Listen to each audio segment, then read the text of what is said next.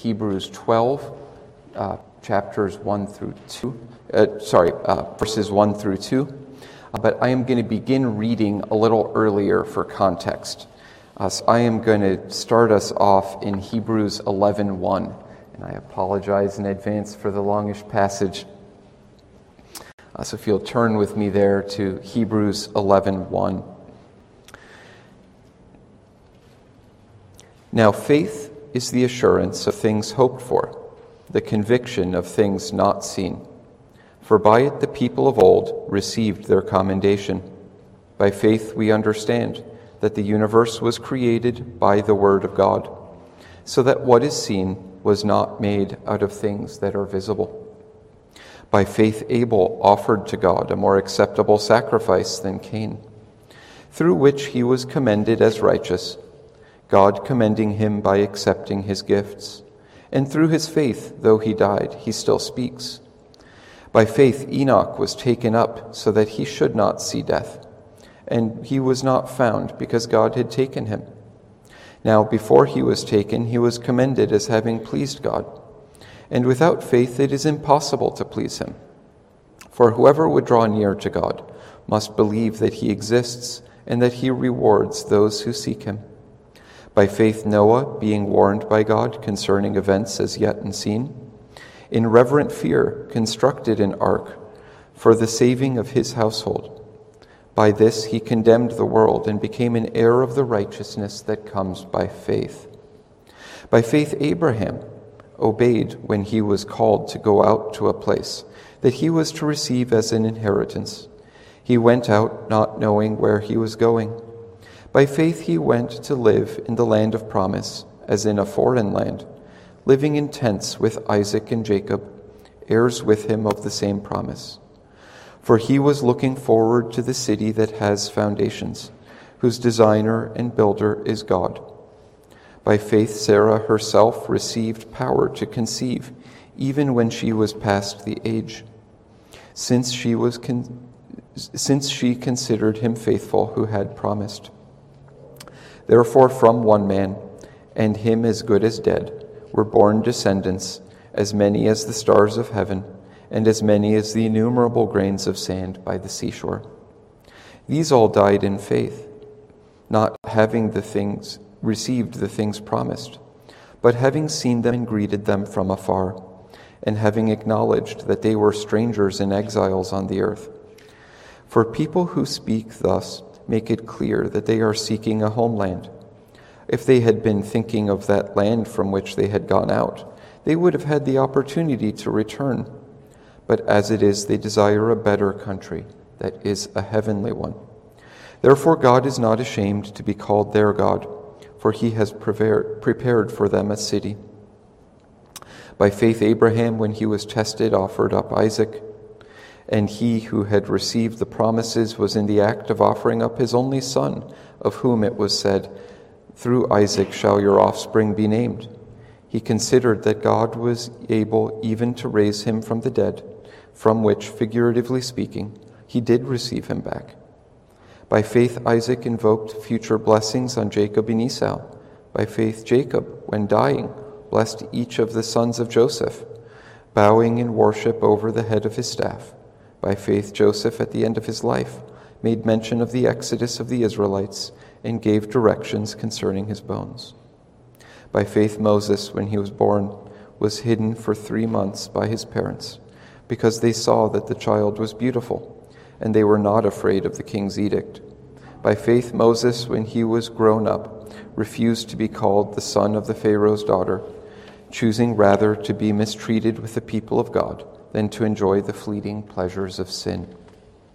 He considered the reproach of Christ greater wealth than the treasures of Egypt, for he was looking to the reward. By faith he left Egypt, not being afraid of the anger of the king, for he endured as seeing him who is invisible. By faith he kept the Passover and sprinkled the blood, so that the destroyer of the firstborn might not touch them. By faith the people crossed the Red Sea as on dry land, but the Egyptians, when they attempted to do the same, were drowned. By faith the walls of Jericho fell down after they had been encircled 7 days. By faith Rahab the prostitute did not perish with those who were disobedient, because she had given a friendly welcome to the spies. And what more shall I say? For time would fail me to tell of Gideon, Barak, Samson, Jephthah, David, and Samuel, and the prophets, who through faith conquered kingdoms, enforced justice, obtained promises, stopped the mouths of lions, quenched the power of fire, escaped the edge of the sword, were made strong out of weakness, became mighty in war, put foreign armies to flight. Women received back their dead by resurrection. Some were tortured, refusing to accept release, so that they might rise again to a better life. Others suffered mocking and flogging, even chains and imprisonment. They were stoned, they were sawn in two, they were killed with the sword. They went about in skins of sheep and goats, destitute, afflicted, mistreated, of whom the world was not worthy, wandering about in deserts and mountains, in dens and caves of the earth. And all these, though commended through their faith, did not receive what was promised, since God had provided something better for us, that apart from us they should not be made perfect.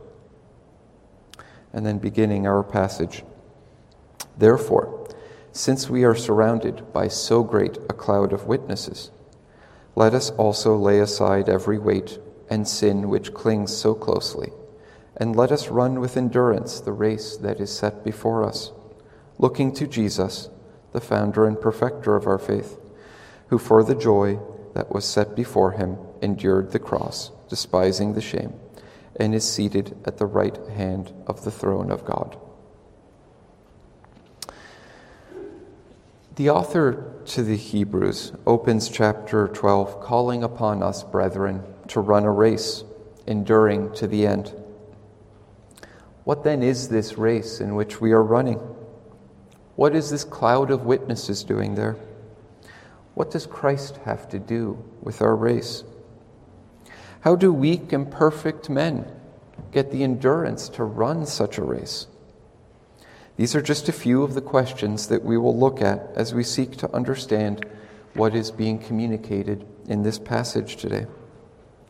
These two verses, Hebrews 12, 1 and 2, are very often quoted and often just as misunderstood. Throughout this exhortation, I'll seek to show how all of these questions are answered in our union with Christ as believers. Even more than that, I'll seek to explain how this race metaphor is intended to teach us what living in union with Christ means for us, what it looks like, and how we are to then live as Christians. So let us then start with how our author begins the passage. It's a colloquial but not improper saying that when you see a therefore in the Bible, you need to figure out what it's there for. This construct points us back and ties us to the preliminary passage we read in Hebrews 11. This tells us that we're not allowed to just start interpreting the text of Hebrews 12:1 without rightly understanding Hebrews 11. So looking back, Hebrews 11 opened that faith was the assurance of things hoped for. The chapter then continued with a chronology of the saints of the old administration of the covenant of grace, from Abel and Enoch to our father Abraham, through to the prophets where we picked up. As we read Hebrews 11, it ends the list of the faithful, speaking of their suffering and ending in the sentiment that though commended through their faith, they did not receive what was promised, since God had provided something better for us. This relation of the Old Testament saints grounds our understanding of the opening passage in Hebrews 12. Despite the metaphor of a race by an earthly reading, seeming to indicate human exertion and merit as primary, yet looking at the passage in context shows, of course, the very opposite. Commendation in this race is not based on works of merit, as it is in an earthly athletics competition, but commendation is through faith, as it was under the old administration, and of course continues in the new, It shows that we, saints, the church, believers under the new administration of the covenant, are engrafted into the promises of God that he gave to his saints throughout redemptive history, stretching all the way back through the Old Testament. Of course, the list of saints and their faithfulness in the midst of suffering much more than just connects us to the believers of old. Hebrews 11 is so often abused that perhaps it bears some additional exposition. This is going to be important when we start talking about the cloud of witnesses.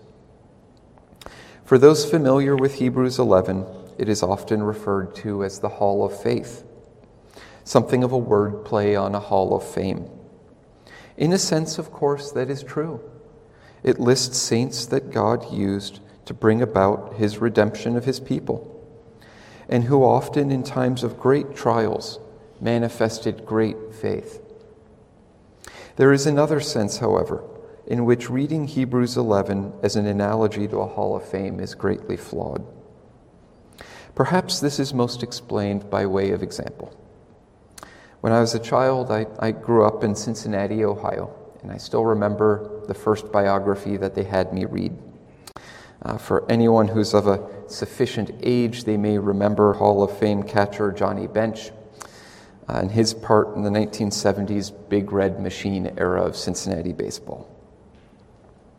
The purpose of the book, however, wasn't to connect the reader to the baseball legend, but to extol his virtues and to teach the reader of the greatness of a bygone era in the city's sporting history.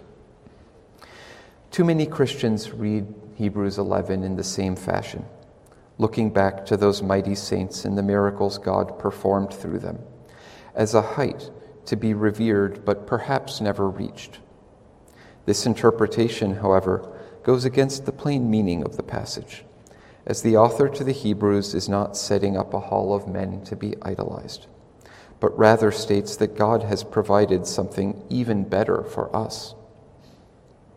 What is this better promise, then? It is even greater reason to believe, greater knowledge of Christ.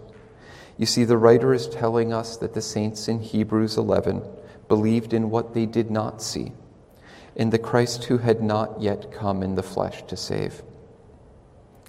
They were united to Christ, but saw his redemptive works less clearly than we do.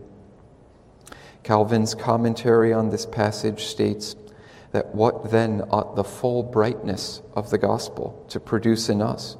How blessed are we, beloved, that we have knowledge of Christ, not mediated through Old Testament types and signs and prophecies, but through the Holy Spirit as it applies the Scriptures to our hearts, as we understand not the mighty works of the Lord through those leading up to Christ, but rather as we understand it and behold Christ's perfect righteousness itself, manifested in his perfect obedience unto the law, even unto death itself.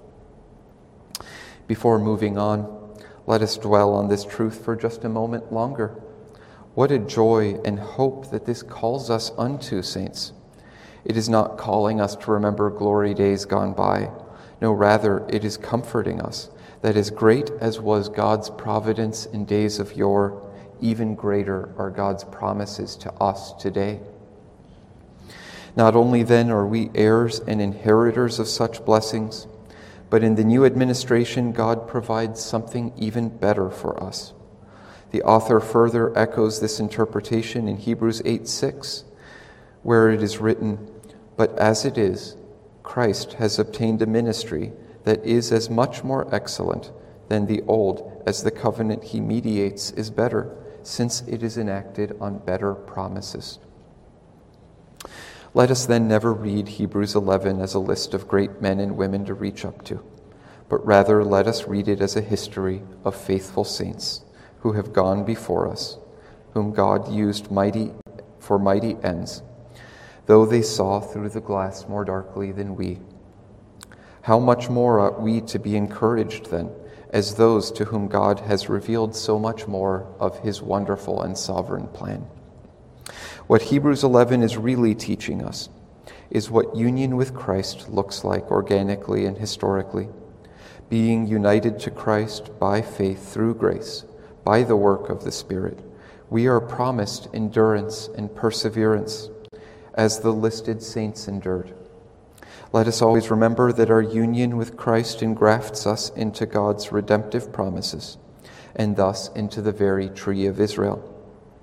Our union makes us a people of God, heirs of a greater promise than even those ancient saints. The glorious truth of the new administration, however, must not underplay what is also true, that this passage is a passage about faithfulness in suffering in the Christian walk, or run, as the case may be here in Hebrews 12. Hebrews 11 in our passage not only shows that we are engrafted into the promises of the saints that passed into glory before us, but also does so by pointing to their trials and their suffering. These, of course, ought never to be disconnected in our minds, for our faith is strengthened and made manifested to the world. Yea, God Almighty is glorified in our righteous suffering. Of course, in our vanity and worldliness, we may try to convince ourselves that this is not so. We may look wistfully at the list of saints, but let us never forget that their faithfulness was displayed through earthly trials, many costing them their own lives. This is the plain meaning of the opening exhortation of the Epistle of James, where the author writes, "Count it all joy, my brothers, when you meet trials of various kinds, for you know that the testing of your faith produces steadfastness. And let steadfastness have its full effect, that you may be perfect and complete, lacking in nothing." This teaches us regarding our union with Christ that we must remember the words of our dear Savior, who promised that on earth we too would be hated for his name's sake. Not only do we share in Christ's cross and resurrection by which we are saved, but we share in the earthly sufferings to which he calls us. Having thus understood the pretext from the previous chapter, let us then begin to interpret our passage in earnest. First, what are we to make of this cloud of witnesses? While the saints of Hebrews 11 are clearly in view when the cloud is referenced, it is likely not them exclusively. No, rather, the church in glory is so large as to be likened to a great cloud, a body so large that it cannot be numbered. It reminds us of the lament of Elijah at Horeb in 1 Kings 19. "I, even I only am left. They seek my life to take it away." And yet we know it was not so. For the same scripture tells us that even in that time of great affliction and winnowing, that God had preserved a remnant of 7,000 unto himself. While the cloud language clearly indicates a great number of witnesses, it is also likely intended to display unity. While many individuals, it is yet one cloud. The saints of the old and new administration are but one body. By what are these saints then connected, if there is unity? Using the allusion of the prophet Micah, what is it that unites a noisy multitude of sheep? It is God who sets them together as sheep in the fold with the Lord at their head. What unites the cloud of witnesses then is, of course, the one faith taught throughout the book of Hebrews and throughout all the scriptures. What is this uniting faith taught in Hebrews 11 and 12? What does it mean that they are united in faith? The scripture teaches that which our shorter catechism summarizes thusly, that the faithful are those recipients of the saving grace whereby we receive and rest upon Christ alone for our salvation as offered up to us in the gospel. It is yet another aspect of our union with Christ, then, that in being united to him, we are thus also united to one another, beloved, not only in love, but also in service. This, then, is another aspect of the union of Christ taught in this short passage, that to be united with him is to be united with his bride, the church, and the witnesses that make it up. Before we move on from the cloud of witnesses, we ought to also clarify what is meant by witnesses.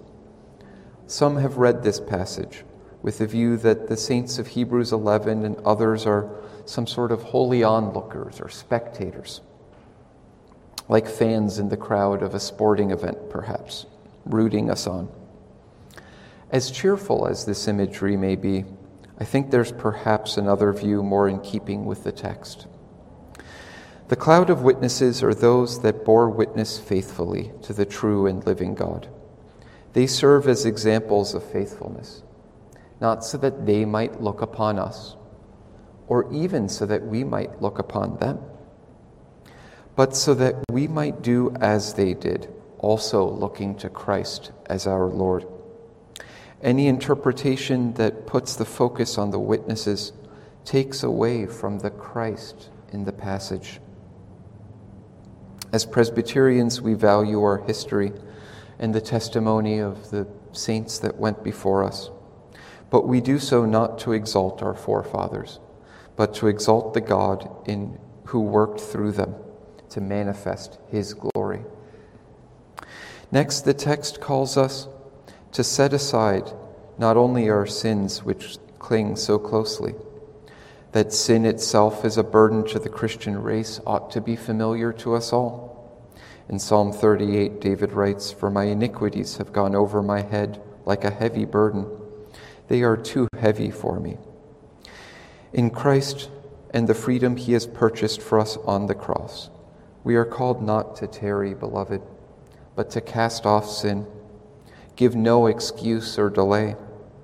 If this very day you feel the weight of this burden of sin, you are not called to try to work it off before running the race. You cannot work it off.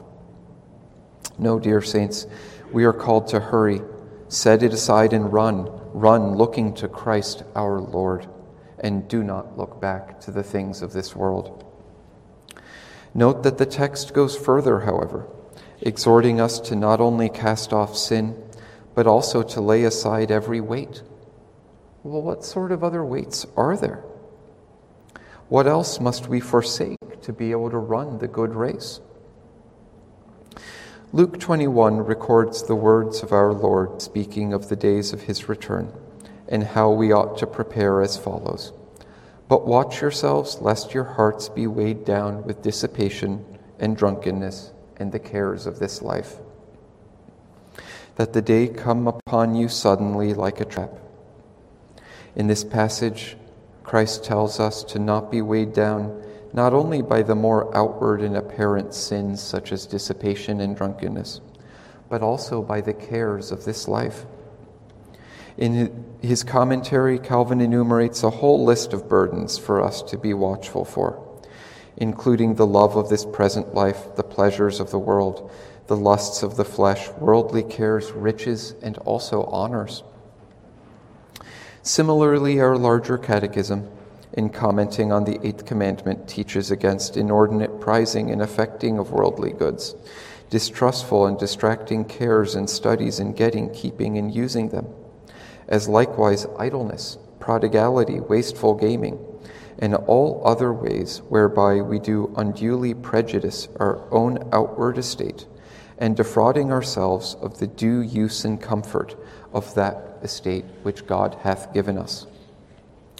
We see from these lists of burdens that the world takes many forms, but the root of such burdens is inordinate love of this world, which tethers us here, impeding us to run as we ought. We must be diligent indeed, beloved, as the burden is not solely the guilt of our sin, but all unwholesome attachments to the things of this world. These burdens are not necessarily things that are evil in and of themselves, as of course we know that God created the world good and gave us dominion over it.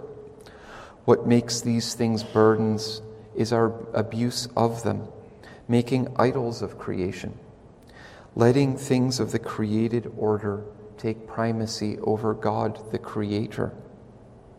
If we have let our gaze be drawn to the world, how can we run the race fixing our gaze upon Christ? If we are facing the wrong way, how on earth could you run well? We must then cast these weights aside, not in asceticism or self-righteousness, not trying to earn merit by our works, no, in faith. As the Catechism teaches us, to stay burdened by such things is to deny the comfort of that which God has given to us. This then reveals another aspect of our union with Christ, which is taught in this short exhortation text, that to be united with Christ is to be cleft from the world. We cannot love God with all our heart, soul, mind, and strength, and love the world. Those who are alive in Christ are dead to the world.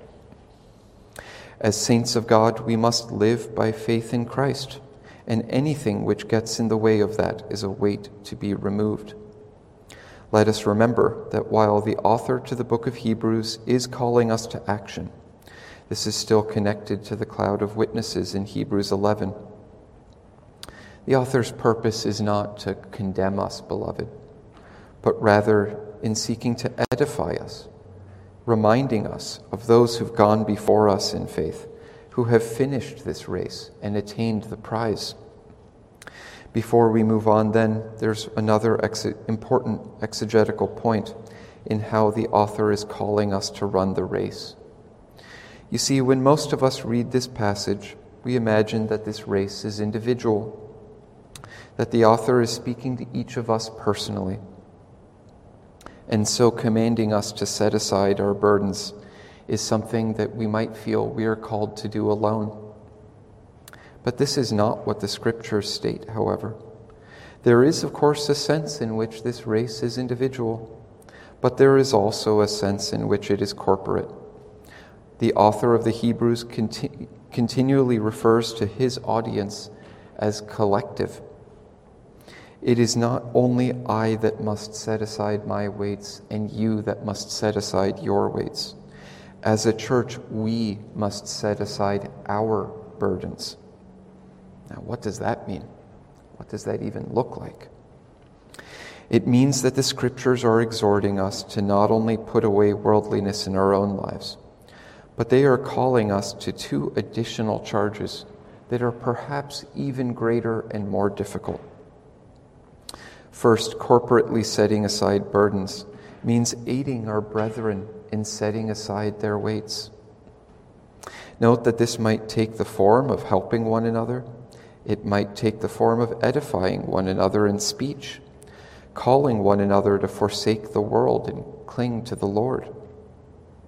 I exhort each of you to ponder how the Lord is calling you as brothers and sisters in the church, to aid one another in setting aside other people's burdens. But that is not all that the passage is calling us to do. Some of you may already figured out what the second one is.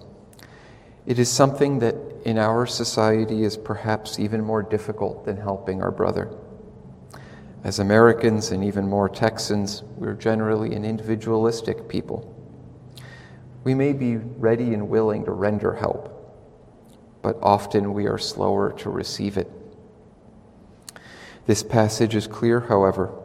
We must each thankfully and lovingly accept the help when our brethren aid us, exhort us, and yes, even rebuke us, to help us to put aside those things which are weighing us down in our Christian race. To bring it back to the recurring theme, to be united to Christ is to cherish and love and serve one another in the body. We are each part of the body of Christ. Eyes don't run races by themselves, beloved, nor ears, not even legs.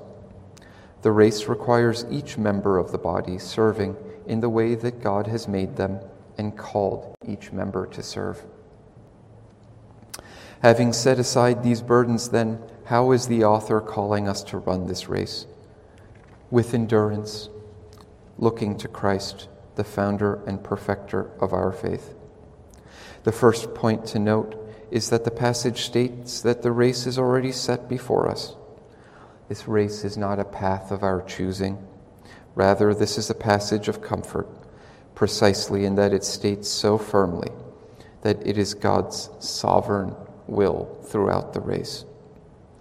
God called the cloud of witnesses. God set out the race before us. And it is God in the person of Jesus Christ who is not only the goal to whom we look, but he is also the beginning, and he carries us through to the end. The ESV here uses the language founder and perfecter. The King James uses author and finisher, but the intent is the same. It is God who begins the good work in us, who enables us to finish the race, and to whom all the glory is due.